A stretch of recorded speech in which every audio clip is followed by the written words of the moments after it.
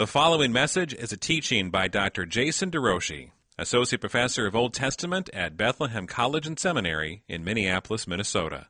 More information about Jason can be found at derouchie-meyer.org. All right, brothers and sisters, so good to have you back. Thanks for coming. If you can manage to not spit on your neighbor, why don't we stand up and sing together?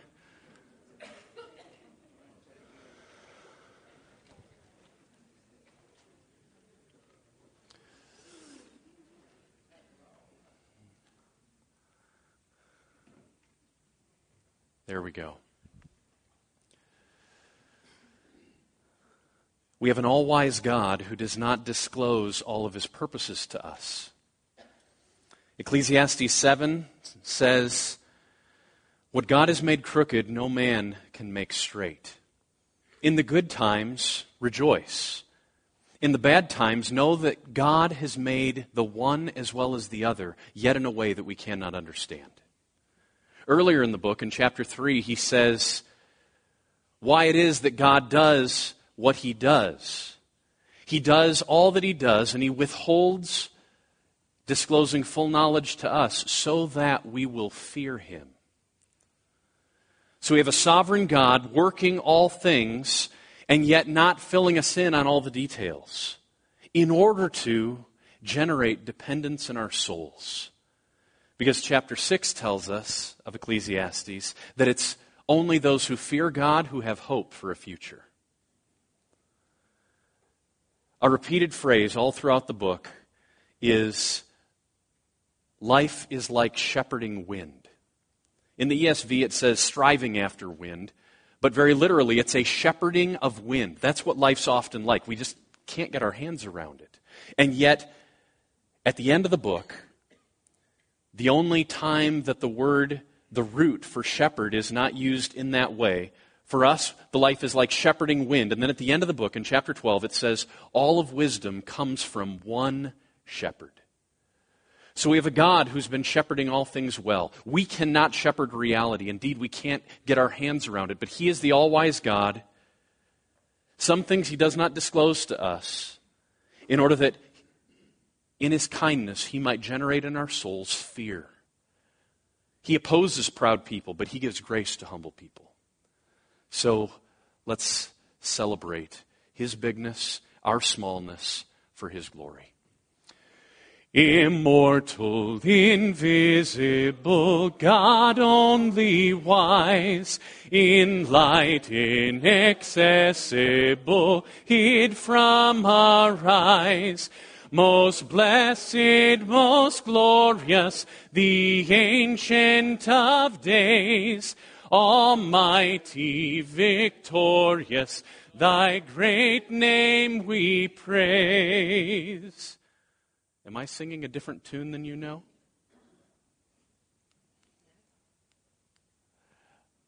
One second. Help me, Susan, help me. I don't know what I did. Just the second verse of the...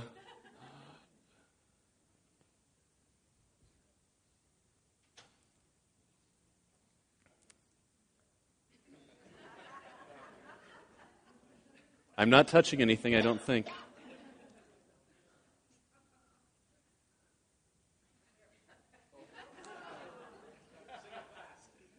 Sing it really fast, yeah.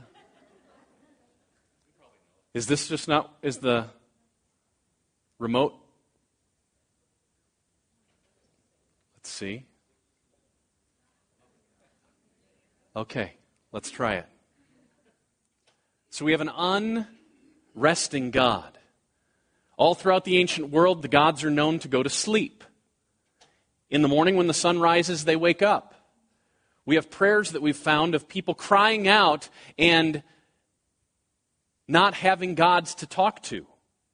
It's not our God. He never sleeps, never slumbers. He needs nothing from us, and yet He chooses to use small things for His glory. Unresting, unhasting, and silent as light, nor wanting, nor wasting, thou rulest in might. Thy justice like mountains, I soaring above. Thy clouds which are fountains of goodness and love. To all life thou givest, to both great and small. In all life thou livest, the true life of all. We blossom and flourish as leaves on the tree, and wither and perish, but naught changeth thee. Great Father of glory, pure Father of light, thine angels adore thee, all veiling their sight. Thy praise we would render, oh, help us to see. 'Tis only the splendor of light hideth thee. Father, we ask for grace tonight. We thank you for your passion to preserve and display your glory. We ask that it would be done in this place. Exalt your Son this evening for our joy, for the advancement of your name in this world. Through him we pray. Amen. I think you may have seen this picture. At least I think it was shown very quickly. This is my crew. My wife, Teresa, this is our 22nd year we're finishing up, so 23 years in June. And our oldest is Mary Jane. Then in the middle is Ruthie. Janie is 17. Ruthie's almost 15. Isaac, front row right here, he's pushing 13. And then our younger three, Ezra Adisu from Ethiopia. He's been with us for 6 years. And Joey and Joy, twin 6-year-olds, have been with us for 4 years. And can't imagine our family any differently. It's been in the last 2 years that the Lord has really been working in my wife and I, letting us recognize that we're not done with orphan and widow care. It's like the wind of God has just hit the flame of our souls, and it's turned into a blaze of hunger and thirsting for more of God, specifically ministering in Ethiopia. And that's what ultimately brought me to connect with your own Pastor Allen. And so it's been very sweet after numerous email interchanges to finally have some time with him face to face. It's been unexpected and beautiful to see the Lord working in both my wife and I, giving us names, giving us faces, giving us stories of people across the sea that are compelling us to move, both in theological famine relief and in care for the broken, holistic ministry. And I just love that your church is involved in both of those. And it's very close to our heart. As I said last night, 3 weeks ago, I was in Ethiopia. I got to I had 60 church leaders teaching them the story of God. And when you don't have PowerPoint, you get to use sheets like this. So we had them all hooked together, had a clothesline running across the classroom. We had we actually had 2 classrooms and 2 trees. And so I thought, this is cool. I get to teach biblical theology underneath African trees. And so all through translators, these church leaders just hungering for more of God's Word.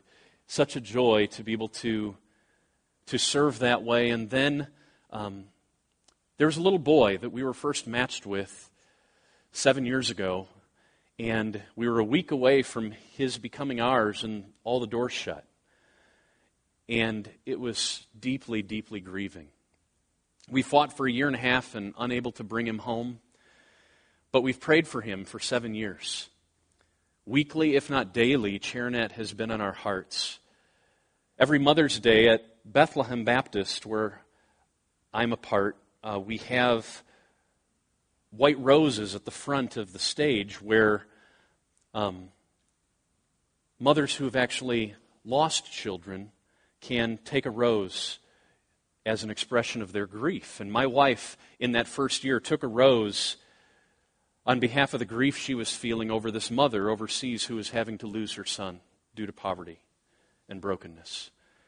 And as I said, we weren't able to bring Chairnet home. For a year and a half, we fought for him, and then we were told it wasn't going to happen, and he was returned to his mother. But Teresa's had that rose. She dried it out, and she's prayed for him. Every year for 7 years, we've celebrated Chairnet's birthday. Massive Ethiopian feast, his picture on our table, just celebrating his life.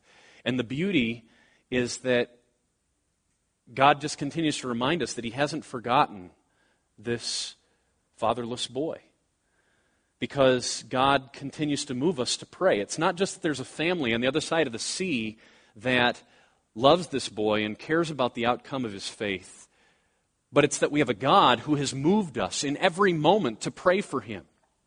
That's how big our God is. It's not just that I pray to God and ask him to act. We have a God who is big, doing all things. All things are from him, through him, and to him, so that every one of my prayers, every one of our prayers on behalf of that little boy have been instigated by God. That is, he has that little boy and his mommy on his mind, so that he moves a family on the other side of the sea to be praying for him. And 3 weeks ago, I got to go back to the same town where Chairnet was born. All we had was his name and his mother's name and the neighborhood name that he was born in. We've had zero contact for 5 years, and God in his mercy let us connect. And so I found this little boy, and all I can explain it is a vicious love. A vicious love, not just for him, but what welled up in my soul unexpectedly for his mom. Just a 29-year-old woman, so broken, so bruised, absolutely no family. She makes coffee in the morning and puts it in a thermos and walks around and offers people cups of coffee for small coins. That's her income. She invited us into her home 3 Saturdays ago. 1 room, just 1 room. No kitchen, no bathroom, just 1 room. Her former husband had left her a bed and a dresser and some stools. And out of her lack, she welcomed us in. And by God's grace, he let her heart, which had been so bruised, such a sense of hopelessness, just open up for love. I was able to share of God's Son, who for 7 years had moved a family across the sea to be praying for her and for her boy. I was able to show her pictures, and God just moved. It was just mercy at work, opening her heart for love. I felt like I found a sister that had been abandoned and lost, that had been abused over and over again, who had no one in the world and felt like she was absolutely alone. And I just wanted to surround her and put my arms around her and provide for her and protect her in a way that would help her and not hurt her. And I feel like one of the reasons that God would not let our family adopt Chairnet was so that she would not be alone, so that she could get her boy back, but not only a boy, but that she could gain a family. It's just been an unexpected, beautiful thing that God's been doing in our hearts, just starting out by praying so many years ago, God, I just want to understand Jesus more. I just want to love Jesus more. And seeing progressively God doing something in our lives.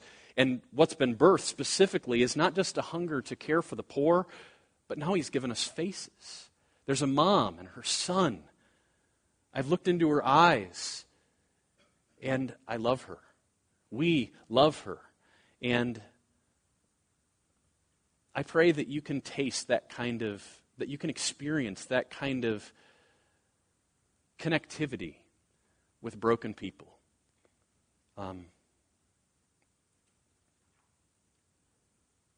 We have a God who is absolutely big, who came down to broken people like us. Weak sinners. While we were sinners, Christ died for us, humbling himself. And if we carry ourselves as if we're better than others, if we distance ourselves from the dirty, we're not imaging Christ in the way that he would have us image him. May God help us become loving people. I hadn't planned to share all that, so that was bonus, I guess. Tonight we get to continue our story of God. He's at work, and we're part of that story. Okay. Try to close your eyes. Everybody just close your eyes. We're going to go through kingdom. Try to get it down. Try to verbalize it. If you're a second late, like your neighbor says it before you two, then still get it out. Let's just walk through the story of God's glory in Christ. K. Kickoff and rebellion. I. Instrument of blessing. N. Nation redeemed and commissioned. G.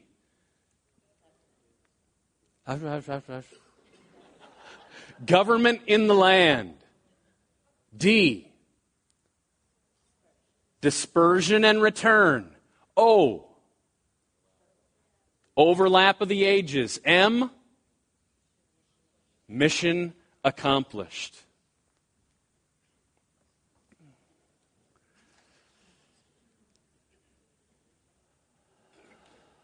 Did I pray yet? I did?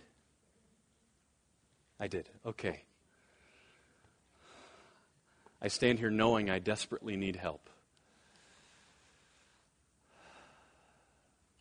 So here we are. We've got five images to help guide our thinking. Nation redeemed and commissioned. What we're talking about here is the Exodus, Sinai, and wilderness, picking up from where we left off yesterday. Here's our key passage, Exodus 19, 4 through 6. Again, this is the text that I would go to if I had to teach just from one text, this unit, this is where I would go. We'll touch on it shortly. We begin with the offspring promise. You'll remember back with Abraham that the last time we saw the stars, look at the stars, Abraham, so shall your offspring be. That was a promise that was unrealized. And because of that, the stars were just dotted. They were empty. But now we begin to see them fulfilled. Offspring promise begins to be fulfilled. So God had said, know for certain that your offspring will be sojourners in a land that is not theirs and will be servants there. We're talking about Egypt. This is what God told Abraham. And they will be afflicted for 400 years, but I will bring judgment on the nation that they serve, and afterward they shall come out with great possessions. Exodus 1:7. But the people of Israel, just count, were fruitful, increased greatly, multiplied, grew exceedingly strong, so that the land was filled with them. 5 different ways to say God is faithful to his promise. We've got to see that when we read Exodus 1:7. Why does he go out of the way? Remember the key words. Be fruitful, multiply, fill the earth. That's what God commissioned Adam. That's what God commissioned Noah. That his image might be taken to the ends of the earth. That his glory could be seen. And God raises up Israel to be the agent through which the world would be blessed. And right now, God is beginning to fulfill his promise. Your offspring will be as numerous as the stars in the sky. It's starting. And intriguingly, as God begins to bless and fulfill his promise, it is the very means that brings about their intense suffering. The greater they grew, the more Pharaoh got angry.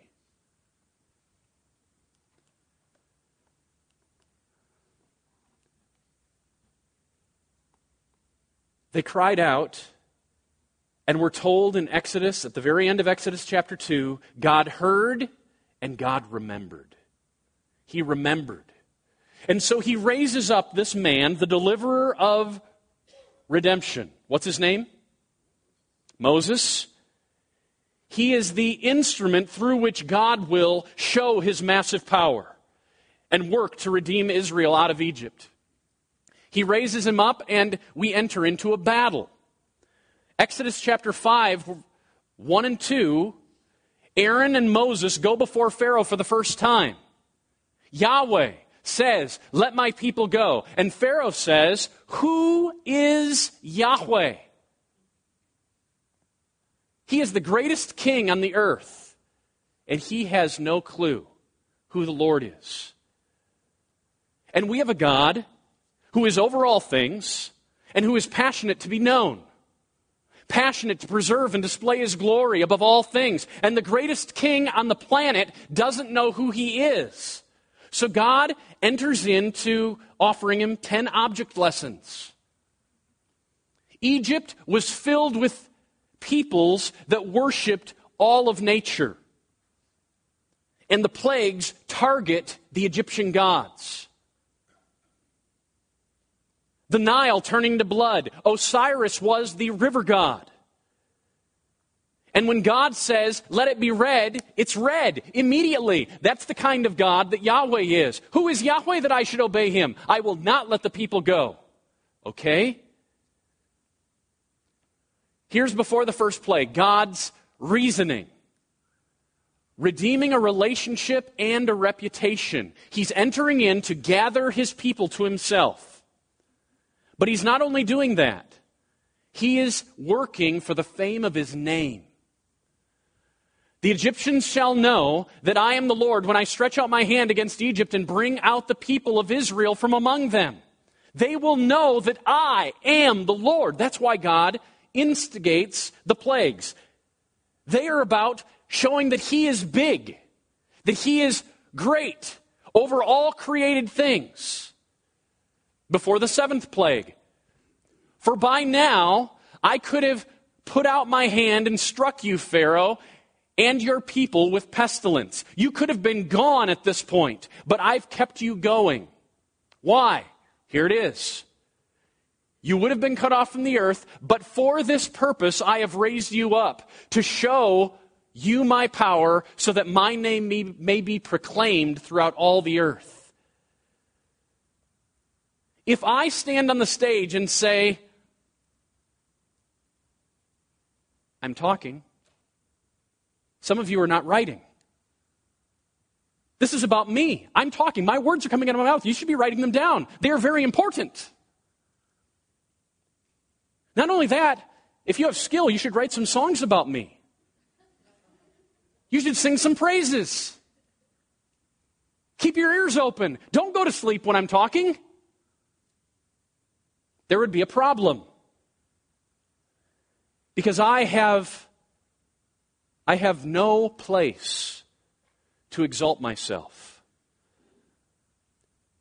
But we have a God who says, you shall love me with all of your heart and all of your soul, all of your might. This is a world about me. It has to be that way.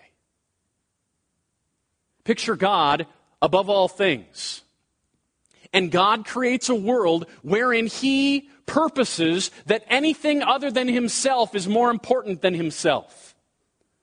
He purposes that other things would trump him.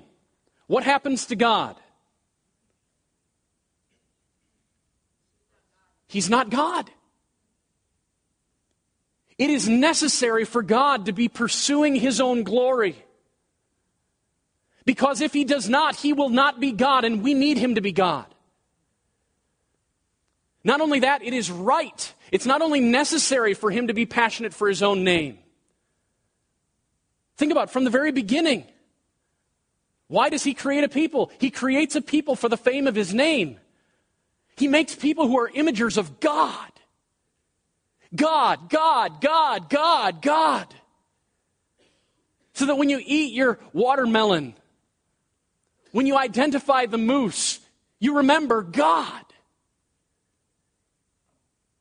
We shouldn't have a problem with this. It's necessary for God to exalt God, or he won't be God, but it's also right because he is God. He is the only causer of all. He's the only uncaused one. He's the only judge. When you envision the throne room of heaven, don't envision anything else there. He is the single sole mover.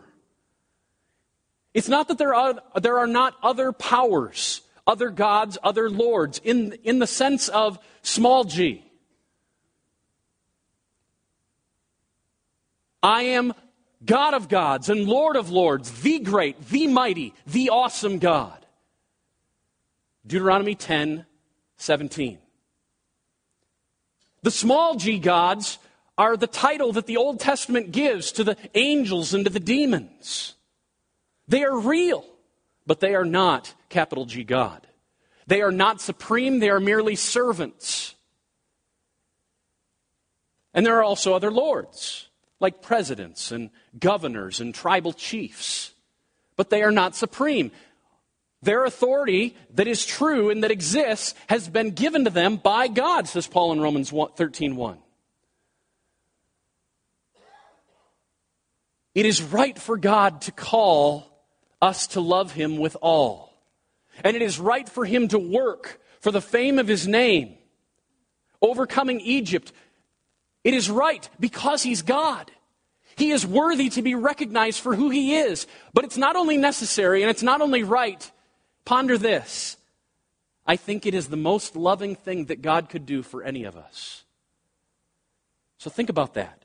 Why is it the most loving thing for God to do to call us to live for his glory and to recognize it? Whether we eat, whether we drink, to do it all for the glory of God. Why is that the most loving thing for him to do? Anybody? It gives us security? In what way?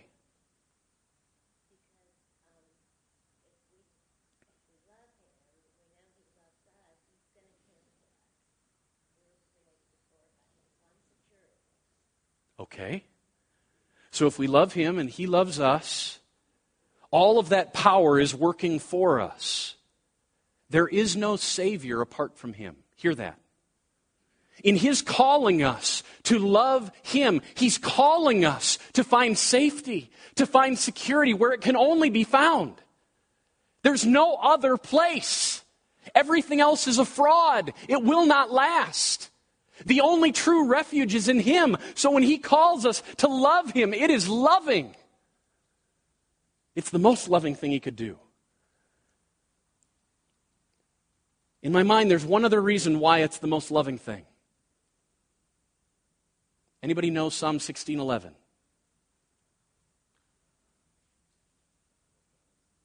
Pardon? Not that one. In his presence is fullness of joy. At his right hand are what? Pleasures forevermore. Full joy for the longest amount of time. Come, come, drink from the living water. Eat from the bread of life. It is free to all who will receive it. Come to me. Stop giving in to lower level pleasures. He wants us to gain. To live is Christ. To die is what? Gain. It's necessary for God to work for God. It is right for God to work for God. And it is the most loving thing he could ever call us to live for the fame of his name. Because in doing so, we find a Savior. In doing so, we find full joy for the longest amount of time. I could have put you down by now, Pharaoh. But I am on a mission. A mission, notice, it's not just to exalt himself. It's to gather a people to himself. I am working to get the word out. And do you remember the story of Rahab? When the spies show up, she says, "Oh, I know who you are. Your God is the one that defeated the armies of Egypt 40 years before. And the word is still out, so that my name may be proclaimed all the earth." Do you remember the Gibeonites? When they show up with Joshua. "Why did you lie to us?" Joshua says. "Because we feared. Because we know what your God did to the Egyptians 40 years before." Do you remember what the Philistines say when the ark of God in 1 Samuel chapter 5 is brought into Shiloh, brought into the army camp? And all of Israel screams. What do the Philistines say? "Oh my, the God or gods," different translations render it different ways, "who defeated the Egyptians so long ago has come into their camp. I'm not just going to do 6 times, 7 times. No, I'm going to keep you going, Pharaoh, and give you 10 whole times. 10 lessons in order that my fame and my name might be proclaimed to the ends of the earth." Before the judgment at the Red Sea, "I will harden Pharaoh's heart, and I will pursue them, and I will get glory over Pharaoh and over all of his hosts, and the Egyptians shall know that I am the Lord." This is the story of God, not the story of you and me. His story. That's what we're looking at here. After God's deliverance of Israel from Egypt, "And who is like you, your people Israel? The one nation on earth whom God went to redeem to be his people." Don't miss that. He's redeeming a people, to love them, to relate to them, making himself a name and doing them great and awesome things by driving out before your people, whom you redeemed for yourself from Egypt, a nation and its gods. Do you see that last part? In defeating the Egyptians, Yahweh was defeating their gods. Who had the strength? All ancient battles were cosmic battles. We live in such a weird world that people fail to recognize the cosmic dimensions of everything. But the ancients had it right. Yahweh is always at work. So God moves them, and we see the waters of judgment again. Waters of judgment, just like in the flood, but this time the salvation is brought not by a boat, but by parting the sea. And then as soon as they walk through on dry ground, the waters fall. Ezekiel 20, verse 9, reflecting on this. "But I acted, why? For the sake of my name, that it should not be profaned in the sight of the nations among whom they lived, in whose sight I made myself known to them in bringing them out of the land of Egypt." To where? Where was he taking them when he brought them out of the land of Egypt? What was the goal? Promised land. And en route, before they arrived there was a stopping point. What was it? Sinai. So God gives them his law. A law in which is written expressions of the very character of God. Now we come to the key passage for this unit. "You yourselves have seen what I did to the Egyptians and how I bore you on eagle's wings and brought you to myself. Now, therefore, in light of this gracious redemption," hear that, before he called them to obey, he redeemed them from Egypt. Now, this is not exactly equivalent to what we have in the New Covenant. It's only an analogy. But in both the Old and the New Covenant, we have a gracious redemption that precedes the gracious law-giving.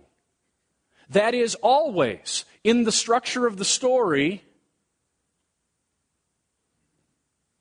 salvation precedes the command to obey. It's not the other way around. But in the Old Covenant, what we have is that it's only external. It's external freedom from slavery in Egypt. It's an external law written on tablets of stone that never reaches the heart for the majority. And so even though the redemption precedes the call to obey, both the redemption and the call to obey were given to a majority hard-hearted people.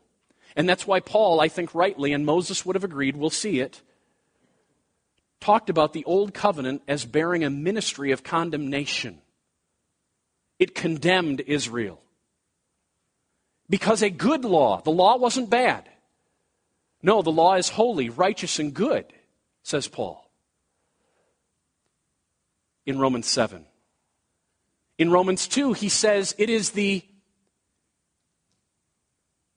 embodiment of all knowledge and truth. Romans 2. But when you give all of that knowledge and all of that truth to a blind, deaf, and hard-hearted people, the obedience is just external. It's not flowing out of a heart of love, a heart of surrender, and it becomes legalism. And it becomes deadly. But just see how it's framed.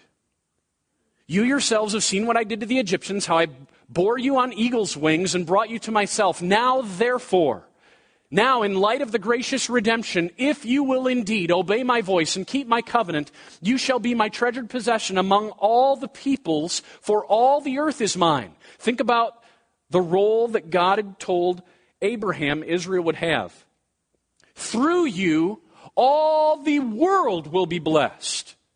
So the world is sitting in curse. And into the middle of that world, God puts Israel. That's the image we have here. You'll be my treasured possession among all the peoples, for all the earth is mine. Among the peoples, 70 families of the earth that have just sprung out and created the culture of rebellion that fills the world, right in the middle of that is Israel. And God says, you have a commission. Nation redeemed and commissioned. That's N. The commission is, if you will indeed obey my voice and keep my covenant, if, then in the midst of all the world, you will be to me a kingdom of priests and a holy nation. If you'll obey my law, you will be a holy people. Why? Because the law is holy.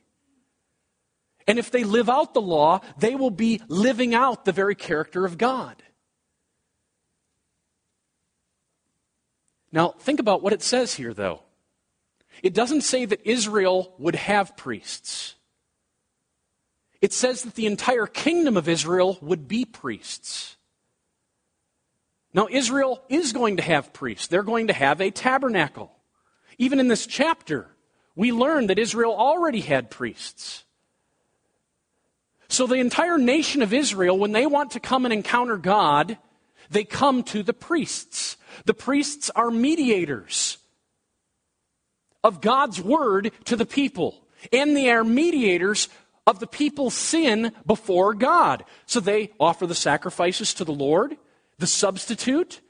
The priests stand as mediators between God and the rest of the nation.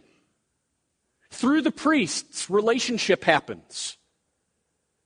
But now what we're being told is that in the context of the entire world, all of Israel will be a nation of priests.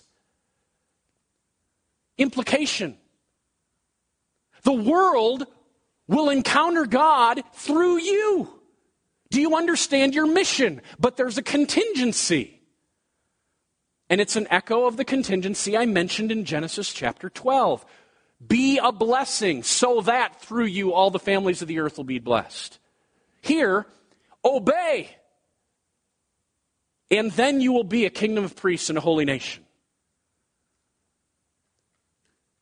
there's different ways we can express conditions.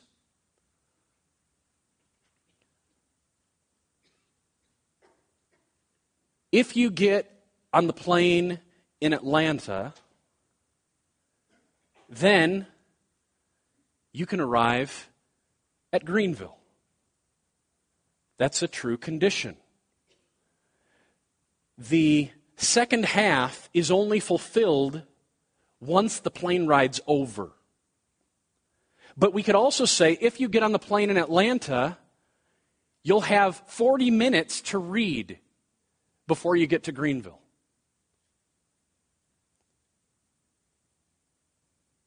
The experience of being on the plane is the very time in which you read.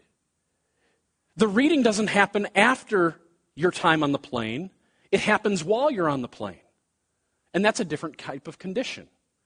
And I think this is the second type of condition, wherein while they are living out in obedience to God's word, they will be imaging His holiness. It's not something that happens after the fact. It happens while they are living.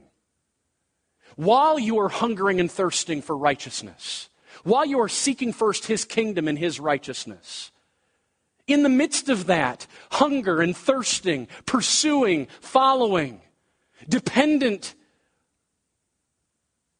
following, in the midst of that, the light is going to be shining, and people are going to be affected by your movement toward God. You will be a kingdom of priests and a holy nation while you're living out the way that I've called you to live.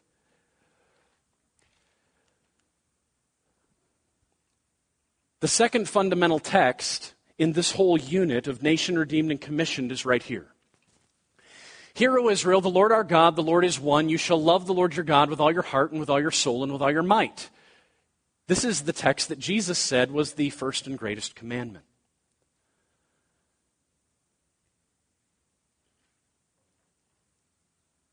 When it says the Lord our God, the Lord is one, I think it's echoing the first of the 10 commandments. You shall have no other gods besides me or before me. In that commandment of the first of the 10 commandments, the language of to have someone or something before or in my presence, if we just say, you shall have no other gods before me, we might think it's talking about priority. Like as long as I'm first in the list, there could be many other things that you're pursuing, but as long as I'm first, that's what I'm asking for. No other gods before me. As long as I'm in the front, that's okay. But the phrase in Hebrew is explicit. In every other instance, when before shows up in the Old Testament and it has a personal object, in contrast to like before a house or something, whenever it's a person, before me, before him, before Joe and Jane, in every instance, it's always talking about a location. It's not before in the sense of priority, it's before in the sense of presence. When it says that the Lord is one, I think the point is there is only one causer of all. There is only one judge in the world. There is only one Yahweh. No, nothing else compares to Him. To say that there is no other gods beside Him or before Him or in His presence, He's saying there is only one chief being in the universe. It's God. It's Yahweh. That's His name. He is only one. And there's an implication to that. If He is over all things, if indeed everything is coming from Him, then we should love Him with all. Now, some people, and I think wrongly, have interpreted this like the right side of the circle. As if we have a hearty part, and we have a souly part, and we have a mighty part. Love God with your heart. Love God, soul in the Psalms is sometimes paralleled with spirit, so maybe that's talking about the spirit side of me. I've got my desires and my longings, and then love him with your spirit side, and then mighty part, maybe your strength, your muscles. But if you just go in and type in each of those three words into the first 5 books of Moses, and this happens to be in Moses' book of Deuteronomy, you see that Moses is very restricted in how he uses these terms. Heart, consistently, all throughout the Old Testament, not only in Moses' words, always means hunger, desire. It's what's inside. It can even include our thoughts. In Deuteronomy 29, he's going to say, God has not given you a heart to know. And we would usually use that language of mind. But that is part of the heart. Everything inside is the heart. When it comes to the word for soul, we see that, for example, in Genesis 2:7. The Lord makes the first human-shaped sandcastle. He makes it, and then he breathes into it the breath of life, and man became a living soul, creature. It's this word. It's he became a being. It included his body and all that animated it. All of his hungers, all of his passions were part of his soul, but there was so much more. It included his flesh, his eyeballs, his ears, his nose hairs. It was his being. And so that's why you see here, I have heart on the inside. Love me with all that is internal, but don't stop there. Let it impact your entire life. Then we come to the third one, and this is the tricky one, because the word is simply ma'oth, which we see 298 times in the Old Testament as an adverb. You guys all know how this word is rendered. In Genesis 1:30, God saw all that he had made, and behold, it was very good. That very is this word. But it usually is just rendered as an adverb, but not here. Here it's love him with your, it's a noun. And it only occurs 2 times like this. Love him with your veriness. And what did that mean? The other time is in 2 Kings 23, where it says, Josiah turned to the Lord with all of his heart, with all of his soul, and with all of his veriness. So the Greek translators said, oh, it's power. The Aramaic translators said, it's his wealth. That's how they rendered it. If I have the trajectory right, that heart is everything that's on the inside, soul for Moses meant one's entire being, then there's a trajectory happening here. And it seems very possible to me that veriness means all of our substance, all that we have that's identified with us. Love God with all of that. The music we listen to, the clothes we dress in, the car we drive, our libraries. All of that is part of us. It's identified with us, and loving God even reaches that deep. If this is indeed the picture, then there is no closet of our lives that can be left shut. Love for God is to be all-encompassing. And then we see it play itself out in the very next verses, where it says in Deuteronomy 6:6,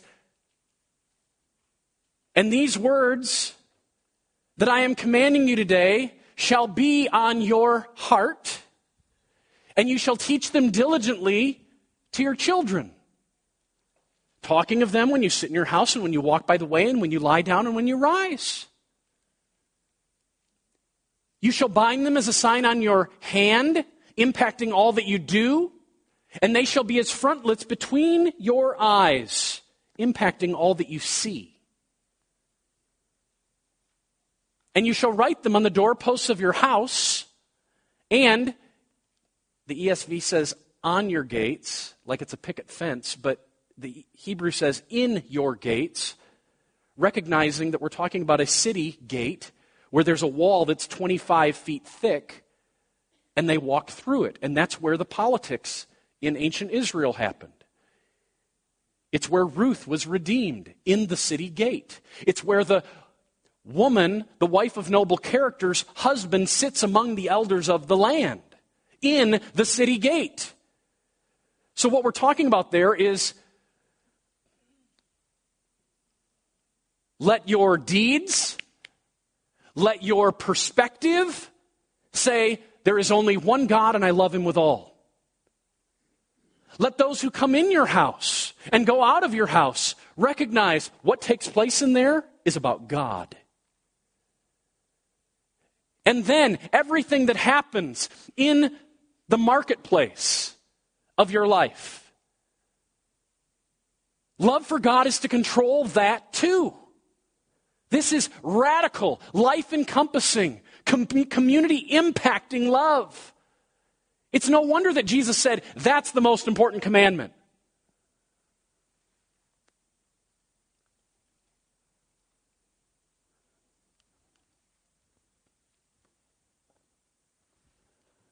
Look at the 10 words here. They're called 10 words in the Hebrew text. We call them 10 commandments.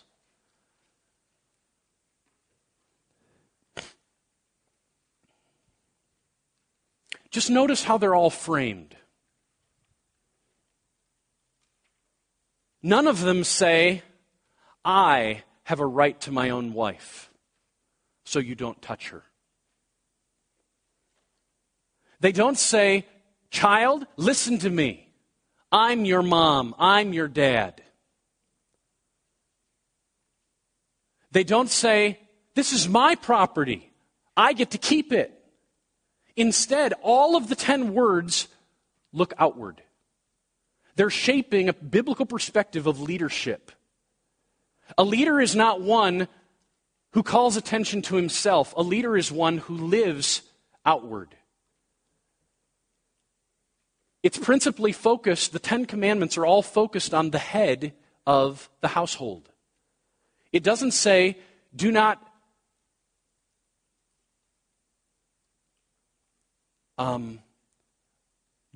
commit adultery with your neighbor's husband. It says, do not commit adultery with your neighbor's wife.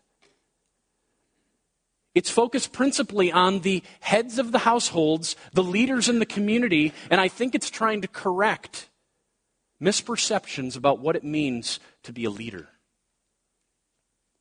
Notice how I've framed them here, not as my Bill of Rights, but as the rights of the bill of other people's rights. Have no other gods. God's right to exclusive allegiance. Never bear the Lord's name in vain. God's right to proper representation. Remember the Sabbath day. The right to another person's time and life. You're going to preserve that for them. Honor your parents. Your parents' right to respect. Don't murder. Why? Because your neighbor has a right to life. Never commit adultery because your neighbor has a right to sexual purity in his own marriage. Don't steal. Why? Because your neighbor has a right to personal property. Don't bear false witness in court because your neighbor has a right to honest testimony.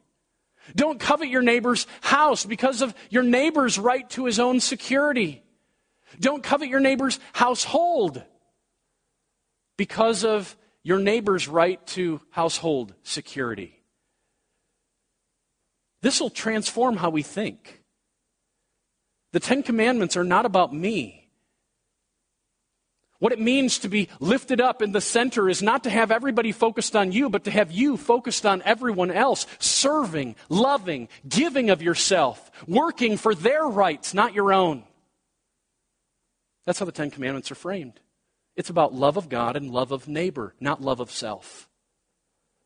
God is just giving to Israel some radical marching orders. These are not burdensome, bad laws. These are God-honoring, God-exalting, the right kind of living laws. And yet they're given to a bunch of hard-hearted people.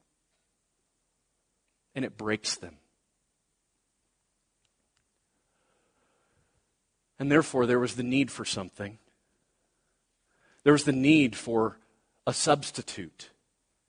Because the wrath of God is real and the holiness of God is real. And God takes sin seriously because He takes His own glory seriously. Hell exists not because God is bad. Hell exists because God is good. You can feel this if you're the one who's been deeply hurt by someone. And that someone is brought before the judge, and that judge says, it's no big deal. I don't care about your pain. And he lets that person go. Is that a good judge?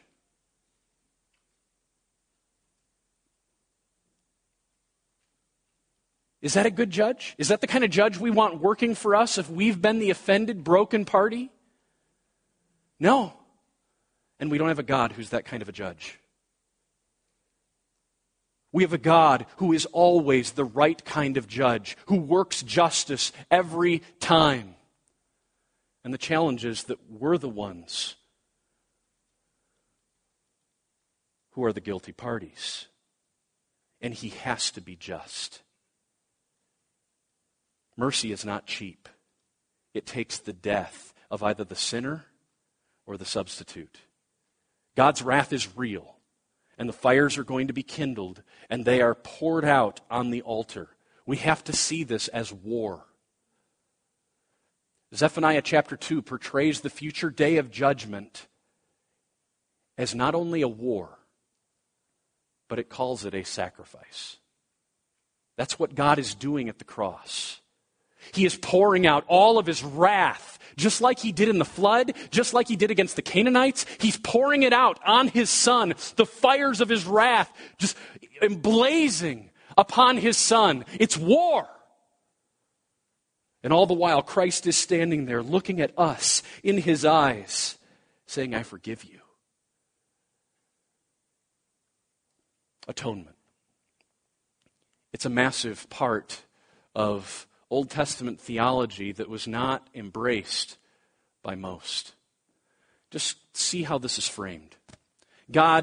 Moses said to the Lord, if your presence will not go up with me, don't bring us up from here.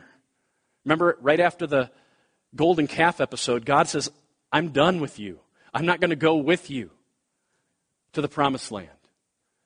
Moses pleads.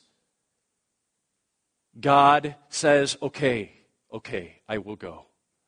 But why does He say it's so necessary? How will it be known that I have found favor in your sight? Moses says this. I and your people. Is it not in your going with us, so that we are distinct, I and your people, from every other people on the earth? The only thing that makes Israel different from the rest of the world is God. It's nothing innate in who they are. It was the same way with Noah. Remember that? Noah found grace. That's all that made him different. It was all about God. It was nothing innate in him that set him apart. It was God working in him what was pleasing in His sight. And Moses says, if you don't go up with us, nothing will change. The tabernacle. It's an amazing picture of the gospel. If we have chance on Friday, I'm hoping to just take the image of temple from the Garden of Eden all the way up to Revelation 21 through 22. After we get done with the story, to go back through the whole story just with this single theme. But what I want you to notice is just the structure of the tabernacle right now. There's two things that fill the equal quadrants. Entrance is always eastward in ancient temples.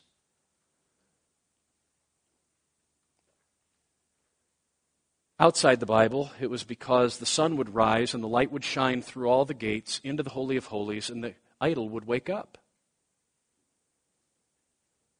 Not so in Israel. God made sure there was a curtain at all three spots so that the glory that they were encountering was known to not be reflective but authentic.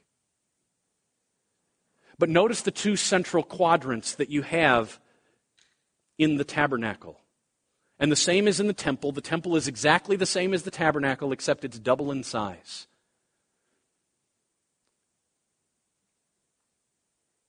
At the most holy place, the Holy of Holies, at the very center of that quadrant is the Ark of the Covenant, the throne of God. And anytime people came to the temple, what they were trying to do is have a relationship with this God in his palace. And what was amazing is that there were certain sacrifices that God actually let the people eat. It was like a potluck in the presence of the king. They would come, they would bring their offering, and then he would let them eat it at his table. They would enjoy it all together in the presence of the great king. But there's only one way you can enter. In order to get to the throne room,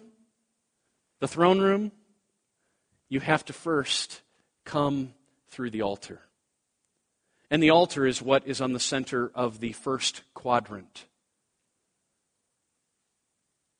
The throne, God reigns over all, and yet he wants to have a relationship with sinners.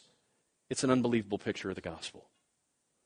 I hope we have time for me to unpack more of this.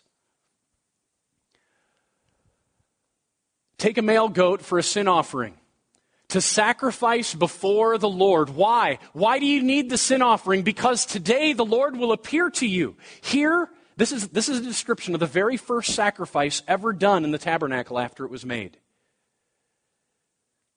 Why? Why do you need the substitute to stand on your behalf? So that you can have an encounter with the living God and not be incinerated.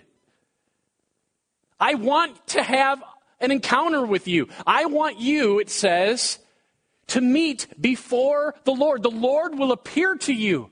And for him to appear means that you have to have a substitute. He keeps going. This is the thing that the Lord commanded you to do. Why? Why did he command them to sacrifice? That the glory of the Lord may appear to you. To have encounters with glory. This summer is the Olympics. I really enjoy the Olympics. It's just awesome to see how God can make the human body operate at such unbelievably high levels. And as we see it played out in front of us, we are witnessing glory. It is from our God, and it is for our God. And sadly, so many miss it. Tonight, for my supper, my son said, "Dad, can we go to Cracker Barrel?" So we go to Cracker Barrel, and I say, "Well, what do you want to get?" And he says, "Oh, I want eggs, and I want bacon, and I want pancakes, and I want hash browns, but I don't see anything that will allow me to get both the hash browns and the pancakes." Jordan, that was our waiter. "Is there any way we can do this?" "Oh, yeah, that's called the grandma's breakfast. It's not in there, but you can get it." Awesome, we'll both have it. Add in one of those, cold root beers that come in the icy mug. That would be great. Sure, we'll do it. Every bite, it was like glory. I mean, it goes in, it fills up the tummy, and it hits the palate first, and it's just like, oh, this is good. And every swig of that cold, ice cold root beer, just going down. Are you all getting thirsty? It was just like, praise the Lord. We know what glory is. And God is saying, just ratchet it up one octave to the point of praise. Don't let it stop by delighting in the Hot Fudge Sundae, delighting in your kids' ballet performance. Don't let it stop there. Raise it up one octave. Don't forget me. Say thank you.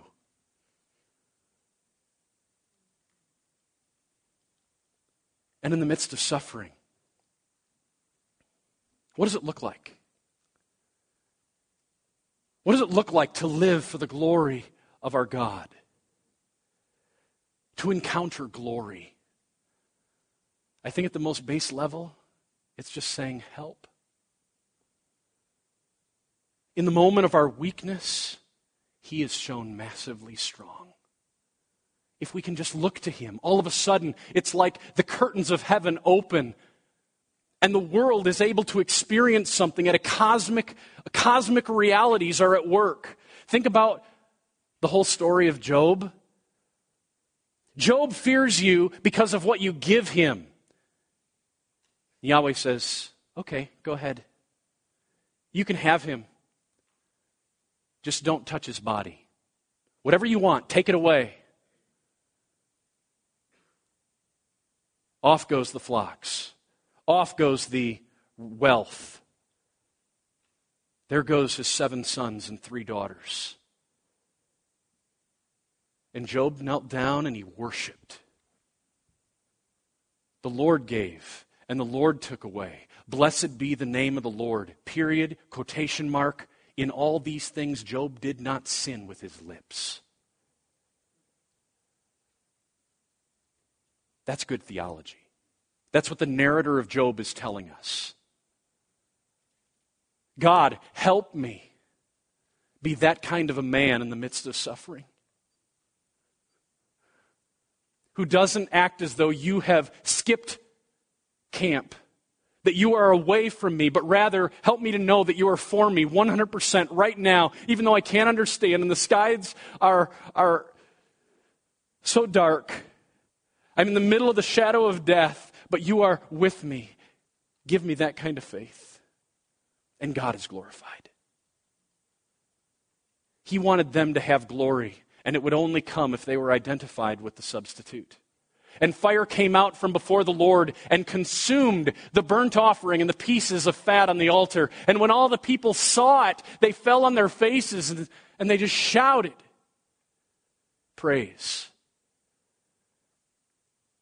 But notice how it's worded next. Now Nadab and Abihu, the sons of Aaron, each took his censer and put fire on it and laid incense on it and offered unauthorized fire before the Lord, which he had not commanded them. Now notice how the exact same phrase is paralleled. Verse 24 said, and fire came out from before the Lord and consumed. Now, verse 2, and fire came out from before the Lord and consumed them. The fires of God's glory either consume the sinners or it consumes the substitute. Those are the two options.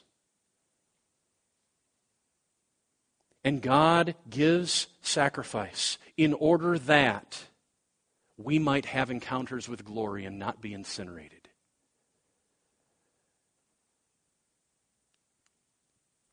Behold the Lamb of God who takes away the sin of the world. John the Baptist. Israel gets all this, glory, good news, help, hope, and they turn. They are cold, they are distant, they don't have ears to hear. The Lord said to Moses, how long will these people despise me? How long will they not believe in me? Hear that. God wanted faith in the Old Testament. The problem was the lack of it. How long will they not believe me, in spite of all the signs that I have done among them? But truly as I live, and as all the earth will be filled with the glory of the Lord, none of the men who have seen my glory and my signs that I did in Egypt and in the wilderness, and yet have put me to the test these 10 times and have not obeyed my voice, none of them shall see the land. So Israel has this great encounter. They go up to the mountain. Past the mountain. They get up to Kadesh Barnea. They send in the 12 spies. 10 of them come back and say the giants are too big. How long will you not believe? Don't be so close to the giant that it shadows out the beauty of and the bigness of the sun. Just step back and remember that there is someone who is over all things, and this giant is nothing compared to him. So God sends Israel on a 40-year expedition, not of wandering randomly, but of waiting and following. And nothing changes. He raises up a new generation. It's amazing. The census list in Numbers 1 is repeated in Numbers 26 with a new generation. What's amazing is that there's a new generation. They don't grow, which means that there's some level of curse of God. They're not multiplying, filling the earth. But the numbers are almost identical. There's a new generation, just as if a new creation has happened, a new opportunity, and they're going to get to go into the land. But this is Moses talking to them just before they enter into the land. Know therefore that the Lord your God is not giving you this good land to possess because of your righteousness. For you are a stubborn people, stubbornness. Remember and do not forget how you provoked the Lord your God to wrath in the wilderness. From the day you came out of the land and up until you came to this place, you have been rebellious. So in Numbers 14, the word was they were unbelieving. Now they're called stubborn, and then they're called rebellious. That's Israel. And those three words show up over and over and over again. That's their nature. Here's why. Deuteronomy 29:4, but to this day the Lord has not given you a heart to understand, or eyes to see, or ears to hear. They were blind, they were deaf, and they were ignorant. And the crazy thing is that they couldn't change it. They didn't want to change it. But it says here that it's only a gift. God didn't give them the eyes to see. He didn't give them the ears to hear. He didn't give them a heart to know. And so what we have is from the days of Moses in 1406 all the way for another 1,400 years up until the time of Christ, we have generation after generation after generation of hard-hearted, ignorant, blind, deaf people existing under the curse of God. And the Old Testament, as we walk through it, it just gets darker and darker and darker, fulfilling all that God promised would happen. The Lord said to Moses, Moses knows this. He understands. Moses understands. It's not just Paul looking backwards. Moses understood from the get-go that the Old Covenant bore a ministry of condemnation. That the Old Covenant, all of his words, love the Lord with all your heart. Get it on your heart. Love your neighbor. He knew all of these good calls would fall on deaf ears and result in their judgment and death. Look at this text.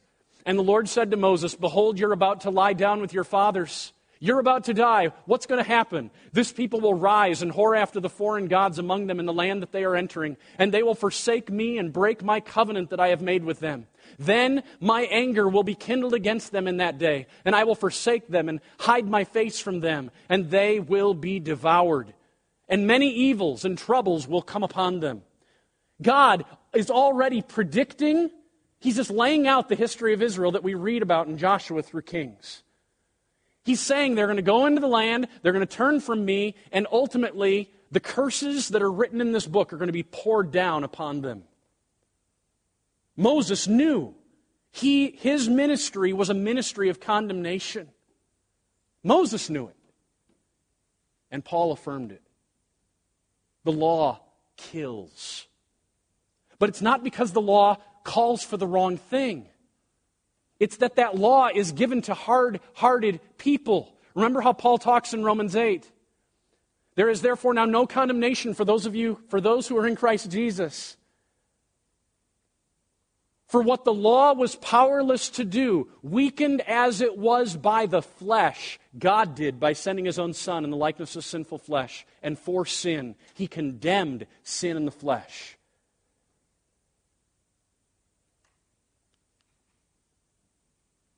But notice, think about it. Just like we've already seen in Genesis chapter 3, like we already saw in the rest of Genesis with respect to Abraham, God does not let the story, He doesn't let curse be the final word. He's looking ahead, and even within this context, He's already giving the words of hope and reminding us of the gospel promise.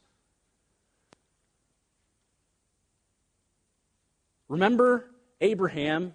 He's outside at night, and God says, look at the stars. Remember that? All the stars are pointers that I will be faithful. Now look at this text. This is through Balaam. I see him, but not now. Him. I see him, but not now. I behold him, but not near. It's a long ways off. The him becomes a star, a single star. A star shall rise out of Israel. It shall crush the forehead of Moab. Think about that. The imagery that's being put onto the mind and its connection with Genesis 3:15. The one who will come is a star. Right now, it seems like darkness. That's what Jesus enters into. Darkness filled the earth. And then he's called the light of the world. The very last title given to Jesus in the book of Revelation 22, verse 16 is, he is the bright and morning star. What happens is that it's nighttime. We feel the weightiness of darkness. All we see is stars, though, reminding us that even in the darkness, there is hope brewing. And then dawn breaks. And as that single light rises, all the rest of the stars' lights grow strangely dim in the light of his glory, in the light of his grace. I see him, but not now. I behold him, but not near. A star shall come out of Jacob. A scepter shall rise out of Israel. It shall crush the forehead of Moab and break down all the sons of Sheth. Edom shall be dispossessed. Seir also, his enemies shall be dispossessed. Notice that imagery once again. He'll possess the gates of his enemies. He has a kingdom, but now the kingdom is going to be expanding beyond its borders to possess enemy gates. They are going to be claimed as his turf as the kingdom moves and expands and fills the earth in accordance with the original vision in Genesis chapter 1:28. It's as if he is the ultimate image bearer, and through him, the glory of God is going to fill the earth. He's the ultimate image bearer, and through him, he will subdue. He will do and be what Adam was supposed to do and be. Israel is doing valiantly, and one from Jacob shall exercise dominion and destroy all the survivors of the cities. Deuteronomy 30.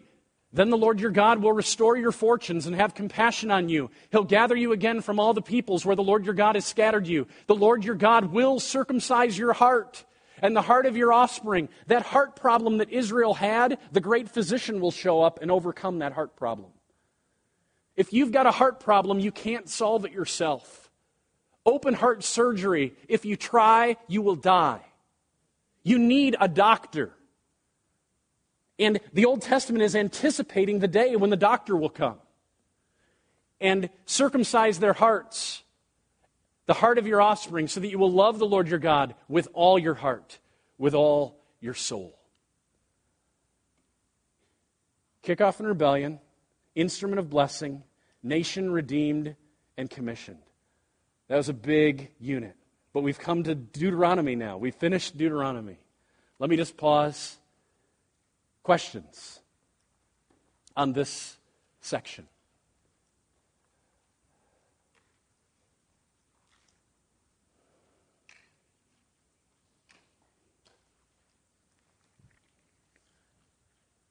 Some of you want to ask a question, but you're just nervous. Don't be nervous. Get it out. Let it out. I have one. Anybody?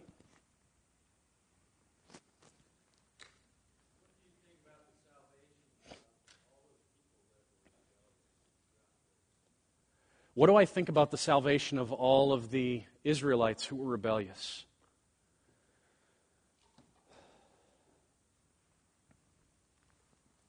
I'll just read from Romans 9 to give clarity on this.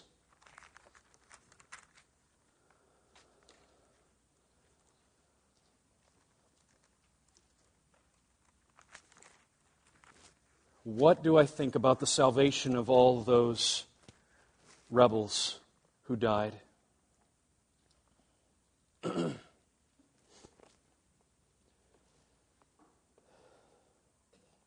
in verse 22, he says, "What if God, desiring to show his wrath and to make known his power, has endured with much patience vessels of wrath prepared for destruction, in order to make known the riches of his glory for vessels of mercy, which he's prepared beforehand for glory, even us whom he has called, not from Jews only, but also from Gentiles." It honestly makes, if I just pause, it makes me tremble. It makes me tremble to consider the weightiness of the seriousness of sin, the seriousness of rebellion, and the way that God portrayed it for so long.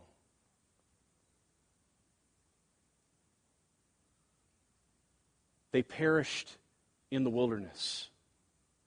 They died under curse.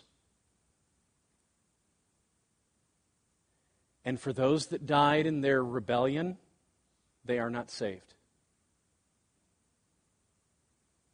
What happens is that rather than being like Adam, imaging God like Adam was supposed to be, just like Adam was called to image the Lord, Israel is called to be a kingdom of priests and a holy nation. But in being like Adam, they received the judgment that Adam received, that death sentence. And the only way that they could receive mercy in light of the future substitute that would come is by surrendering to God and hoping in the offspring promise. And we don't see evidence that that happened. Instead, like the Pharisees in Jesus' day, he compares them, as they're going to crucify him, he compares them to the generation after generation after generation of Israelites who failed to heed the voice of the prophets and instead martyred them. And in declaring God's wrath against the Pharisees, he's declaring God's wrath against all those generations that failed to listen when God mercifully sent them preacher after preacher after preacher. And what's amazing to me is that I should be there. Acts chapter 2, the same day that 3,000 people come to Christ at Pentecost, they arrived there because they're gathered to Jerusalem for this feast. And Peter says, "You crucified the Son of God. You did it." Whether they were there, I don't even know. Whether they were part of the crowd that was saying, "Crucify him, crucify him." I was part of that.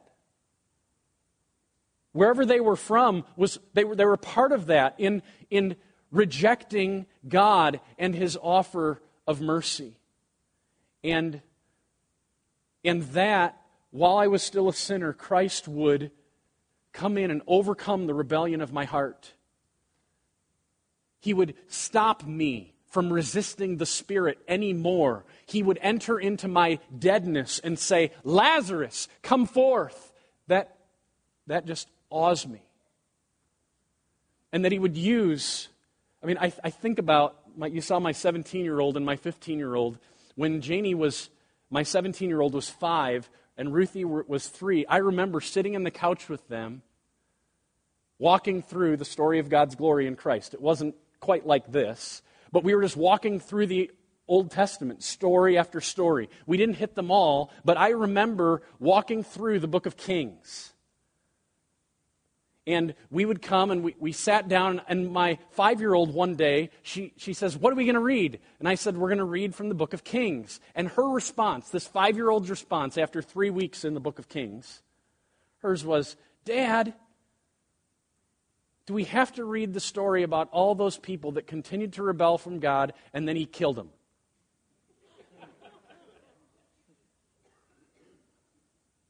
And in that moment, for the first time in my life, I felt like I was caught up into what dads have been doing for millennia. Just retelling the story to their kids in order that they might feel the weightiness of sin and the seriousness of our God and the beauty of his holiness and the need for a Savior.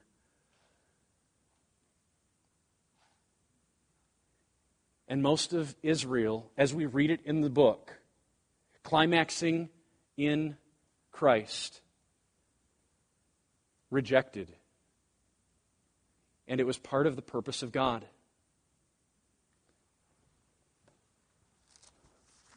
Very next chapter, Romans 11, it says, verse 7, "What then? Israel failed to obtain what it was seeking.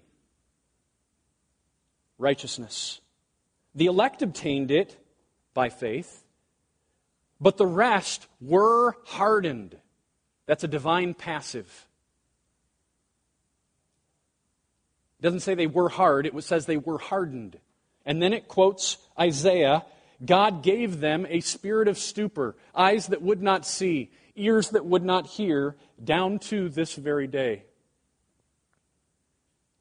And He did that, I believe. Why does God do things the way He does? It's always for His glory. But in what way? Would He allow century after century after century of death and destruction and let people continue to live in their wickedness, live in their rebellion? Why would He do that and not overcome it? I believe it was because He wanted to magnify the beauty of His Son before vessels of mercy as much as He could. To magnify the neediness of humanity for a beautiful Savior like His Son. And so all of a sudden, all of us get to enjoy mercy. And in reading the Old Testament, it helps us enjoy mercy. It helps us stand in awe that the biggest problem in this world is not the problem of evil, but the problem of good. That I get to benefit from mercy. Me. There's nothing about me that is worthy. He didn't choose me because of who I was. And I'm awed. And it moves me to retain humility and not pride, to stand awed by this beautiful Savior. Big answer to a smaller question. I think they're dead, and I think they will be judged in hell. But not all. But in the same way, anyone who continues to retain... Thank you for listening to this message from the ministry of Dr. Jason DeRouchie, Associate Professor of Old Testament at Bethlehem College and Seminary in Minneapolis, Minnesota. Feel free to make copies of this message to give to others. But please do not charge for these copies or alter their content in any way without written permission from Jason DeRouchie. For more information on Bethlehem College and Seminary, we invite you to visit online at bcsmn.org. For more information on Dr. DeRouchie, visit online at derouchie-meyer.org. Proclaiming the kingdom and treasuring a God who rules, saves, and satisfies through covenant for His glory in Christ.